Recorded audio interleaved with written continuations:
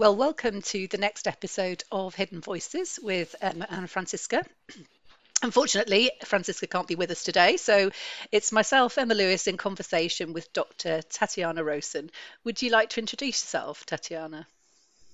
Oh, thank you, Emma. I am a social psychologist and gerontologist, and I lecture in coaching and personal development at Henley Business School.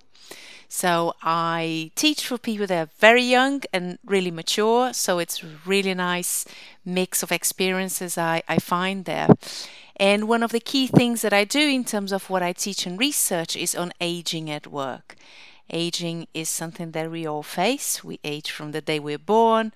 We don't talk enough about what happens after certain age band and the implications to work life. So all my research is around aging at work, transitions in midlife, retirement, and silver entrepreneurship as well. So pretty much looking at the end of the spectrum of the mid to end the working life, as in my with my students, some of them are right at the beginning. That sounds really interesting. So why were you drawn to that particular phase in people's lives? What is it that piqued your interest? Well, when I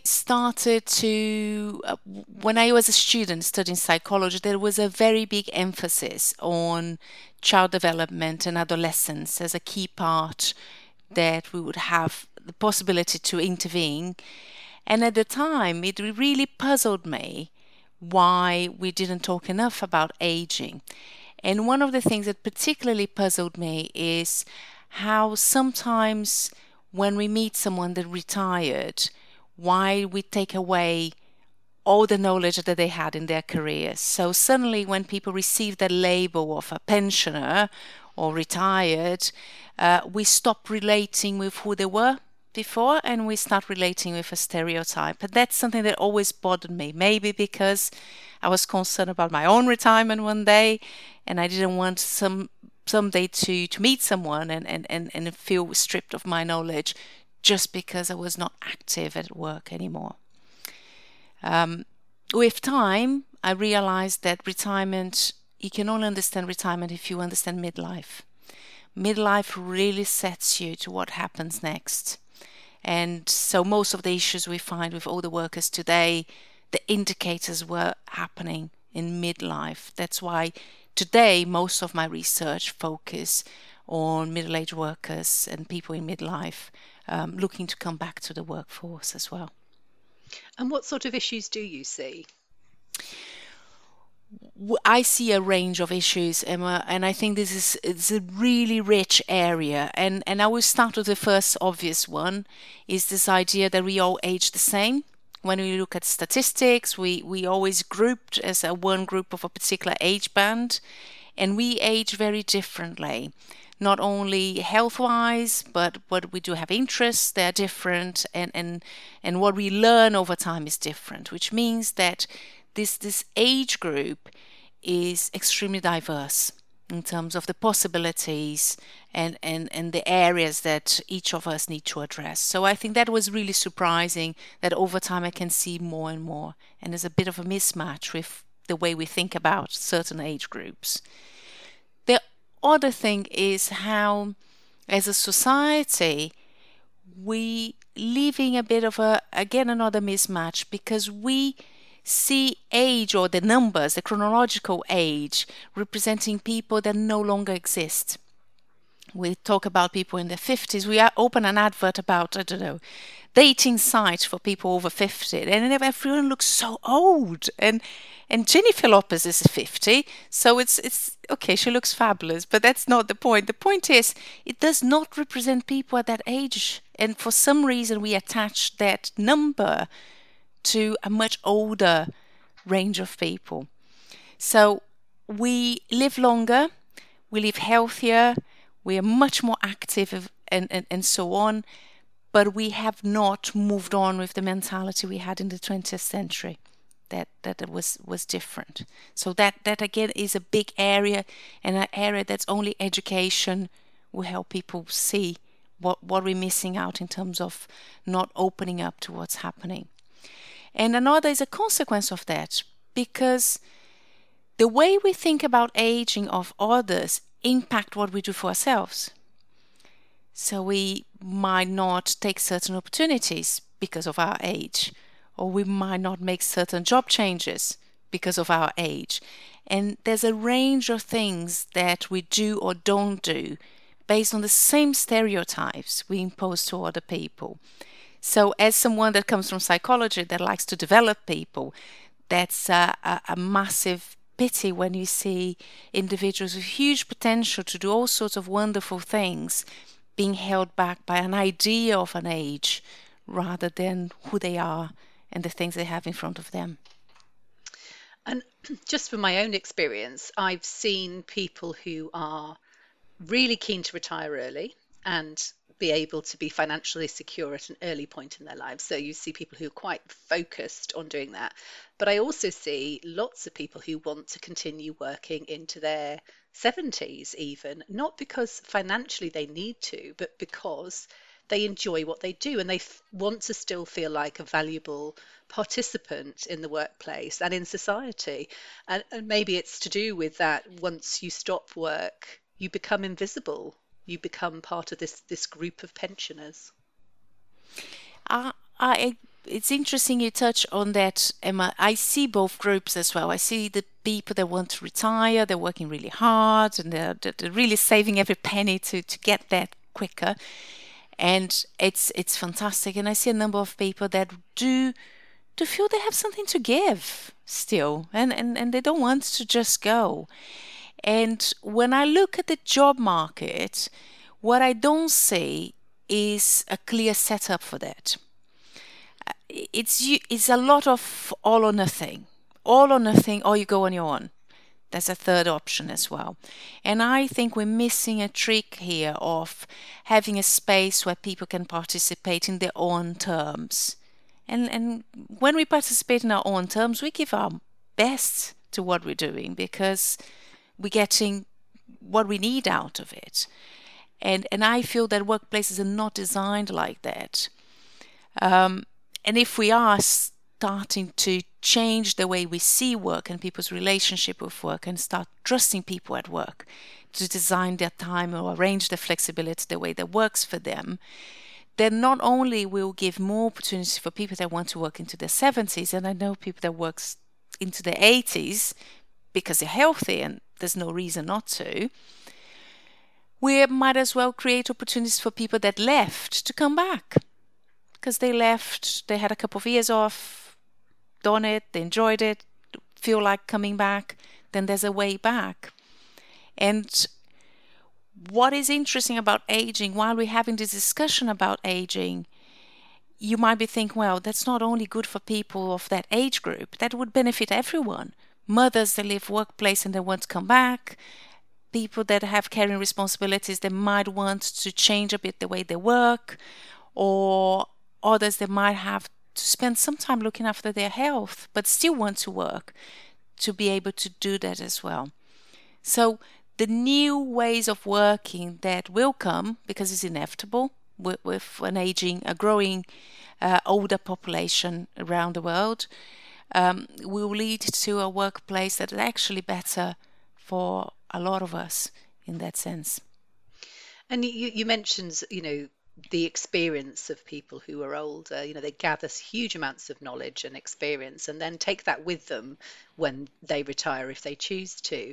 But from an economic point of view, if we look at what's going on at the moment in the UK, for example, we need more people to be working. We need to be putting money into the economy. And actually, there's quite a shortfall of available employees in quite a few sectors. I know that in the sector I work in, which is science and research, there's actually a real deficit in the number of people or experienced people that are required in the workforce. So we have to be more creative, or employers do need to be more creative about how they attract different types of workforce into their organizations. And for me, it's a no-brainer if you've got these really experienced and mature people that you find a way to incorporate those into your workforce in a meaningful way, whether that's through consultancy or offering flexible working, or being able to give people the balance that they need to be able to continue working.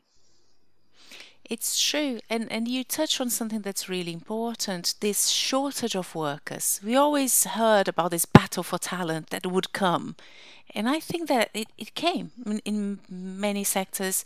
You mentioned research, healthcare is another sector that it's unsustainable. Every country is fighting to keep the workers that they have. So it's not global mobility that's the issue. The issue, we don't really have enough people coming through the pipeline to fill the spaces. So we cannot let the ones that are there leave because work is not flexible. And you are aware, Emma, that I do some research around menopause as well. And menopause is one of those big issues that we were not aware that were leading many women to think twice about going back or staying at work, or at least staying the terms that they were there before. And that is an indicator that there are other groups and other groups of people that are facing the same dilemma. Should I continue here sacrificing myself, my well-being, my health, just to fit in? Or should I just leave because I can't take this anymore? And we touched on healthcare there, but the NHS, I think I'm kind of remembering, but it's about 80% of the workers are female. So, it's a very, very high proportion. And even if half of those are women who are reaching 40 plus, that's going to be an awful lot of women who are affected by the menopause who are within the NHS. So, making sure that there is sustainability for people to be able to continue to work is incredibly important. Otherwise, we're not going to be able to treat the patients that we currently do. And we know that the NHS is under huge amounts of pressure. And that's just an indicator for one type of organisation, but it's going to affect other organisations as well. It's interesting that you mentioned that, because the data show that actually there's a large proportion of all these women you already mentioned on the NHS are reaching their 40s now. So it's a big chunk of the women that are there. And I know that we hear quite a lot about the symptoms of menopause and how that can cause quite a lot of trouble for women at work. But I would say there's more to that stage of life than that. A lot of women have children, they are in their teens, that can be a bit difficult. They might be caring for their parents, they might be feeling the pressure of reaching a particular stage in their career and facing certain things that they might, choices they made that they won't be able to come back on. So it's a stage of life that is really full. It's really full. So for someone that's not feeling well within themselves to persevere without support, I just don't see that being doable without health implications later on. And this moment in history is unique in that regard, because women, generally speaking, pre-Second World War didn't work, or if they had families, they stayed at home to look after them. People didn't live as long, so you wouldn't expect to be caring for teenagers at the same time as elderly parents. And yet that is a really common scenario for today's women in the workforce who are also juggling careers. And if they want to progress their careers and take on more responsibility, there is that expectation of spending time in the office, being available on email, being available for last minute meetings, and fully participating in a way that your male counterparts would, but with far more pushing and pulling forces on you from those around you. And the building up on that, because I completely agree with you about the points you're bringing, is the fact that now I'm talking about women at work. We are trained to be so competent all the time because you're always trying to compensate for this or that, or all the gender issues we see at work. And when you reach a stage that maybe you're a little bit on the tired end to be completely competent as you used to be, or maybe your memory doesn't seem to be as good, or then the pressure that you feel is immense, because suddenly that one thing that kept you really afloat in this very competitive market was the fact that you could deliver every time, and having to deal with ebbs and flows of our reproductive health can be really difficult emotionally. And one of the things I found is in my studies, a lot of women don't feel themselves, or they reach a point that they accept this is who I am now, and what I'm going to do with it. Yeah. Then that decision point. And I would say that decision point, if women get to that point, they are in a good place, because if they question if they should be human and embrace the fact that their body is going a particular way, it means that they're well enough to make choices of what are the real priorities. Do you think there are options available for those women? Do you think, because if you think about that sort of ageism and genderism that we see in the workplace, if a woman holds her hands up and says, actually, I want to work part-time, or I want to take less responsibility, do you think that is viewed favourably by employers? Honestly, I don't think so, Emma, because I think that confirms a stereotype. That confirms a stereotype of work is not your focus, or you're not ambitious enough, because we are all intelligent, educated beings, but the reality is the stereotypes really take over the automatic thinking of managers, employers, and ours as well, because we have a brain that shortcuts things for us anyway. So does not help. And the other thing that I think we cannot fail in saying, even someone that can carry on as usual, when we see women that no longer desire career progression because they feel they don't have the energy, it's a massive loss for an organization, because what they're losing is that experience, that commitment over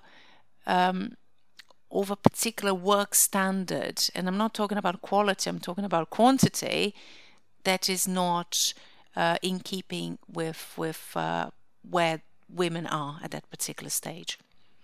And I think as an individual, psychologically accepting that you are at a transition point in your life, because women go through so many transitions, don't we? Through, with puberty, and then becoming reproductive people who potentially are having children or struggling with infertility, to going through the menopause. We have many times where our bodies are going through changes and transitions in a way that's different to the way that men age.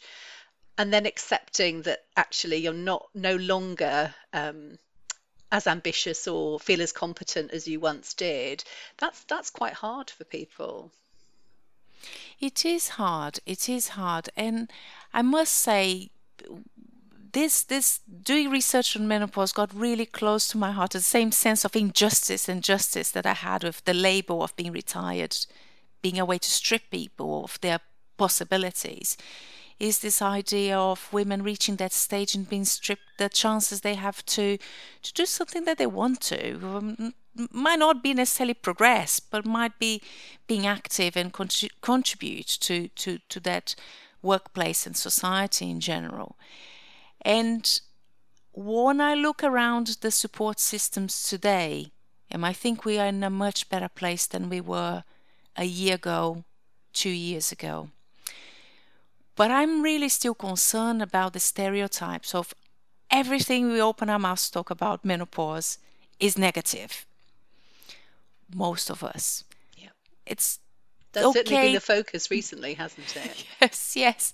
So it's okay that we need to raise awareness, right, about the discomfort. It's fine. I get that. But if we never see the positives, we are perpetuating this stage, this phase of life as completely undesirable. And what are the positives that you've come across in your research from this phase in life, or from the menopause? It's interesting. Not all women would have this experience of symptoms that are really debilitating. Some women don't experience any of that, and they just go on, but they don't have the banner on to say that actually they're going through the menopause and they're absolutely fine. So this is the neutral point at the baseline. We have this group. But I spoke to women on my research, Emma, that had very hard times dealing with symptoms, and they could not take any hormones for all sorts of health reasons. So it was even a bit more serious than just having a hard time and being able to take something to relieve it. And one of the things they say is they learn to make choices that are the right choices for them. And they finally learn to say no. Oh, yes. No to things that they used to say yes just to please people around them. And I think this is really positive, because a lot of us that are listening, if we know how many times we said yes to things that we should have said no. Especially women, coming back to that gendered point, but we are socialized to be helpful. We are socialized to be the person in our community, to support others, to be helpful.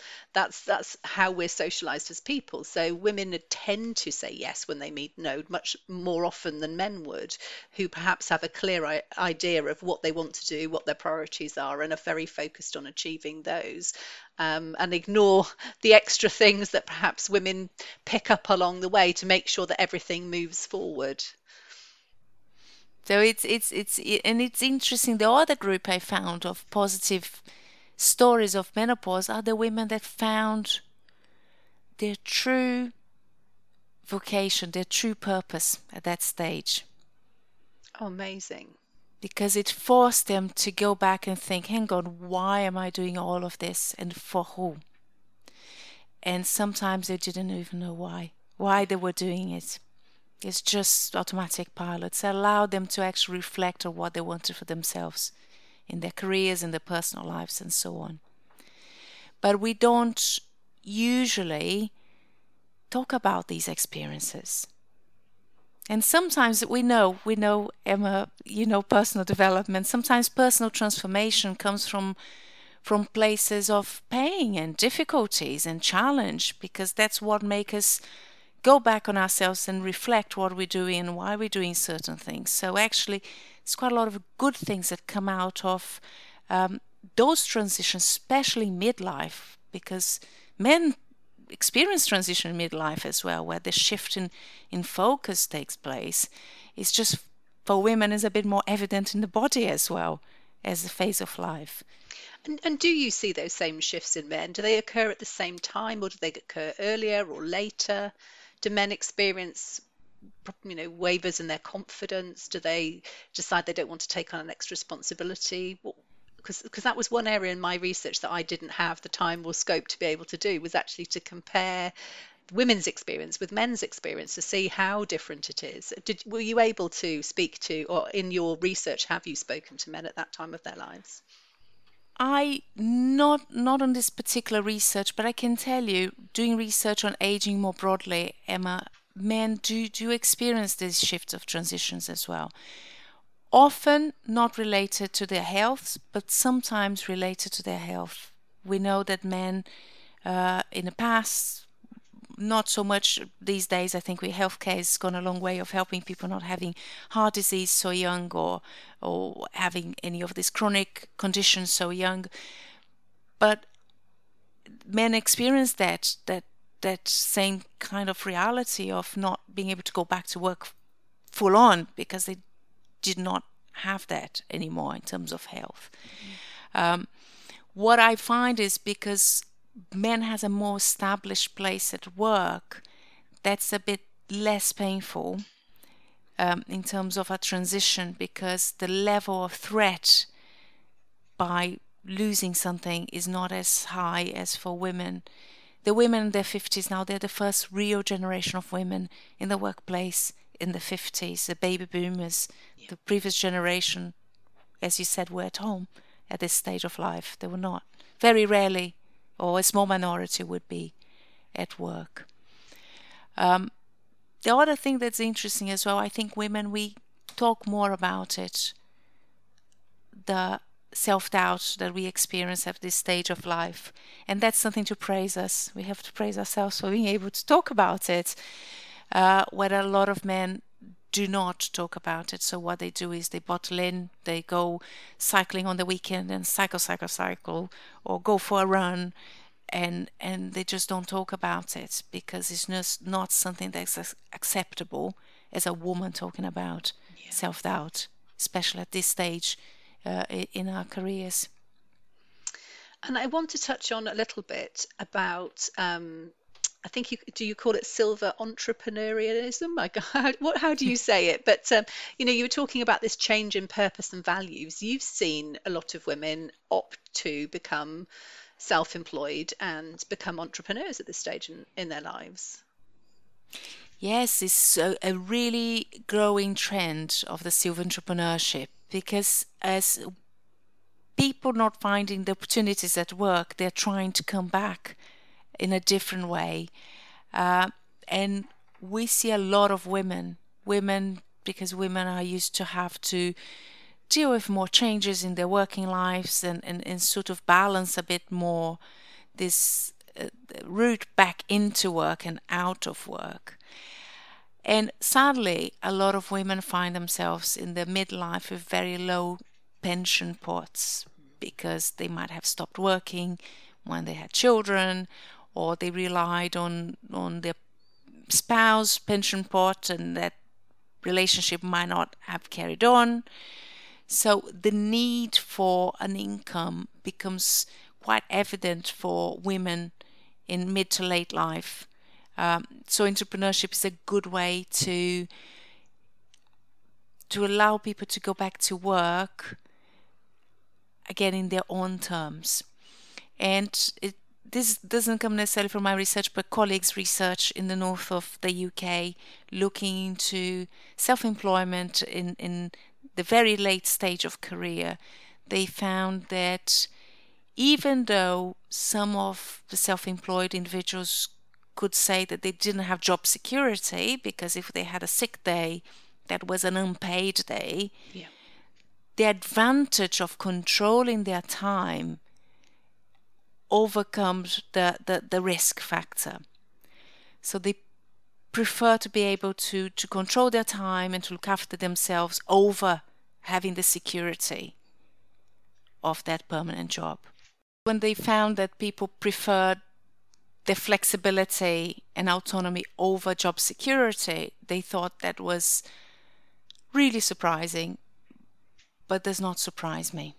Because I will ask this question as an open question to anyone listening, what is job security anyway?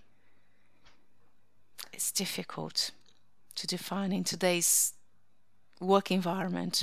My parents were in the workforce. My dad went into an organisation and stayed there until he retired. And that's what you expected, is that you would have a single career. But of course, these days, people have multiple iterations of their career, or even sort of portfolio careers where they're doing different things at the same time. So I guess being self-employed gives people that opportunity to focus on their purpose, focus on their values, do the things that they really want to do, and have the flexibility to be able to live their lives in the way that meets everything that they need as an individual.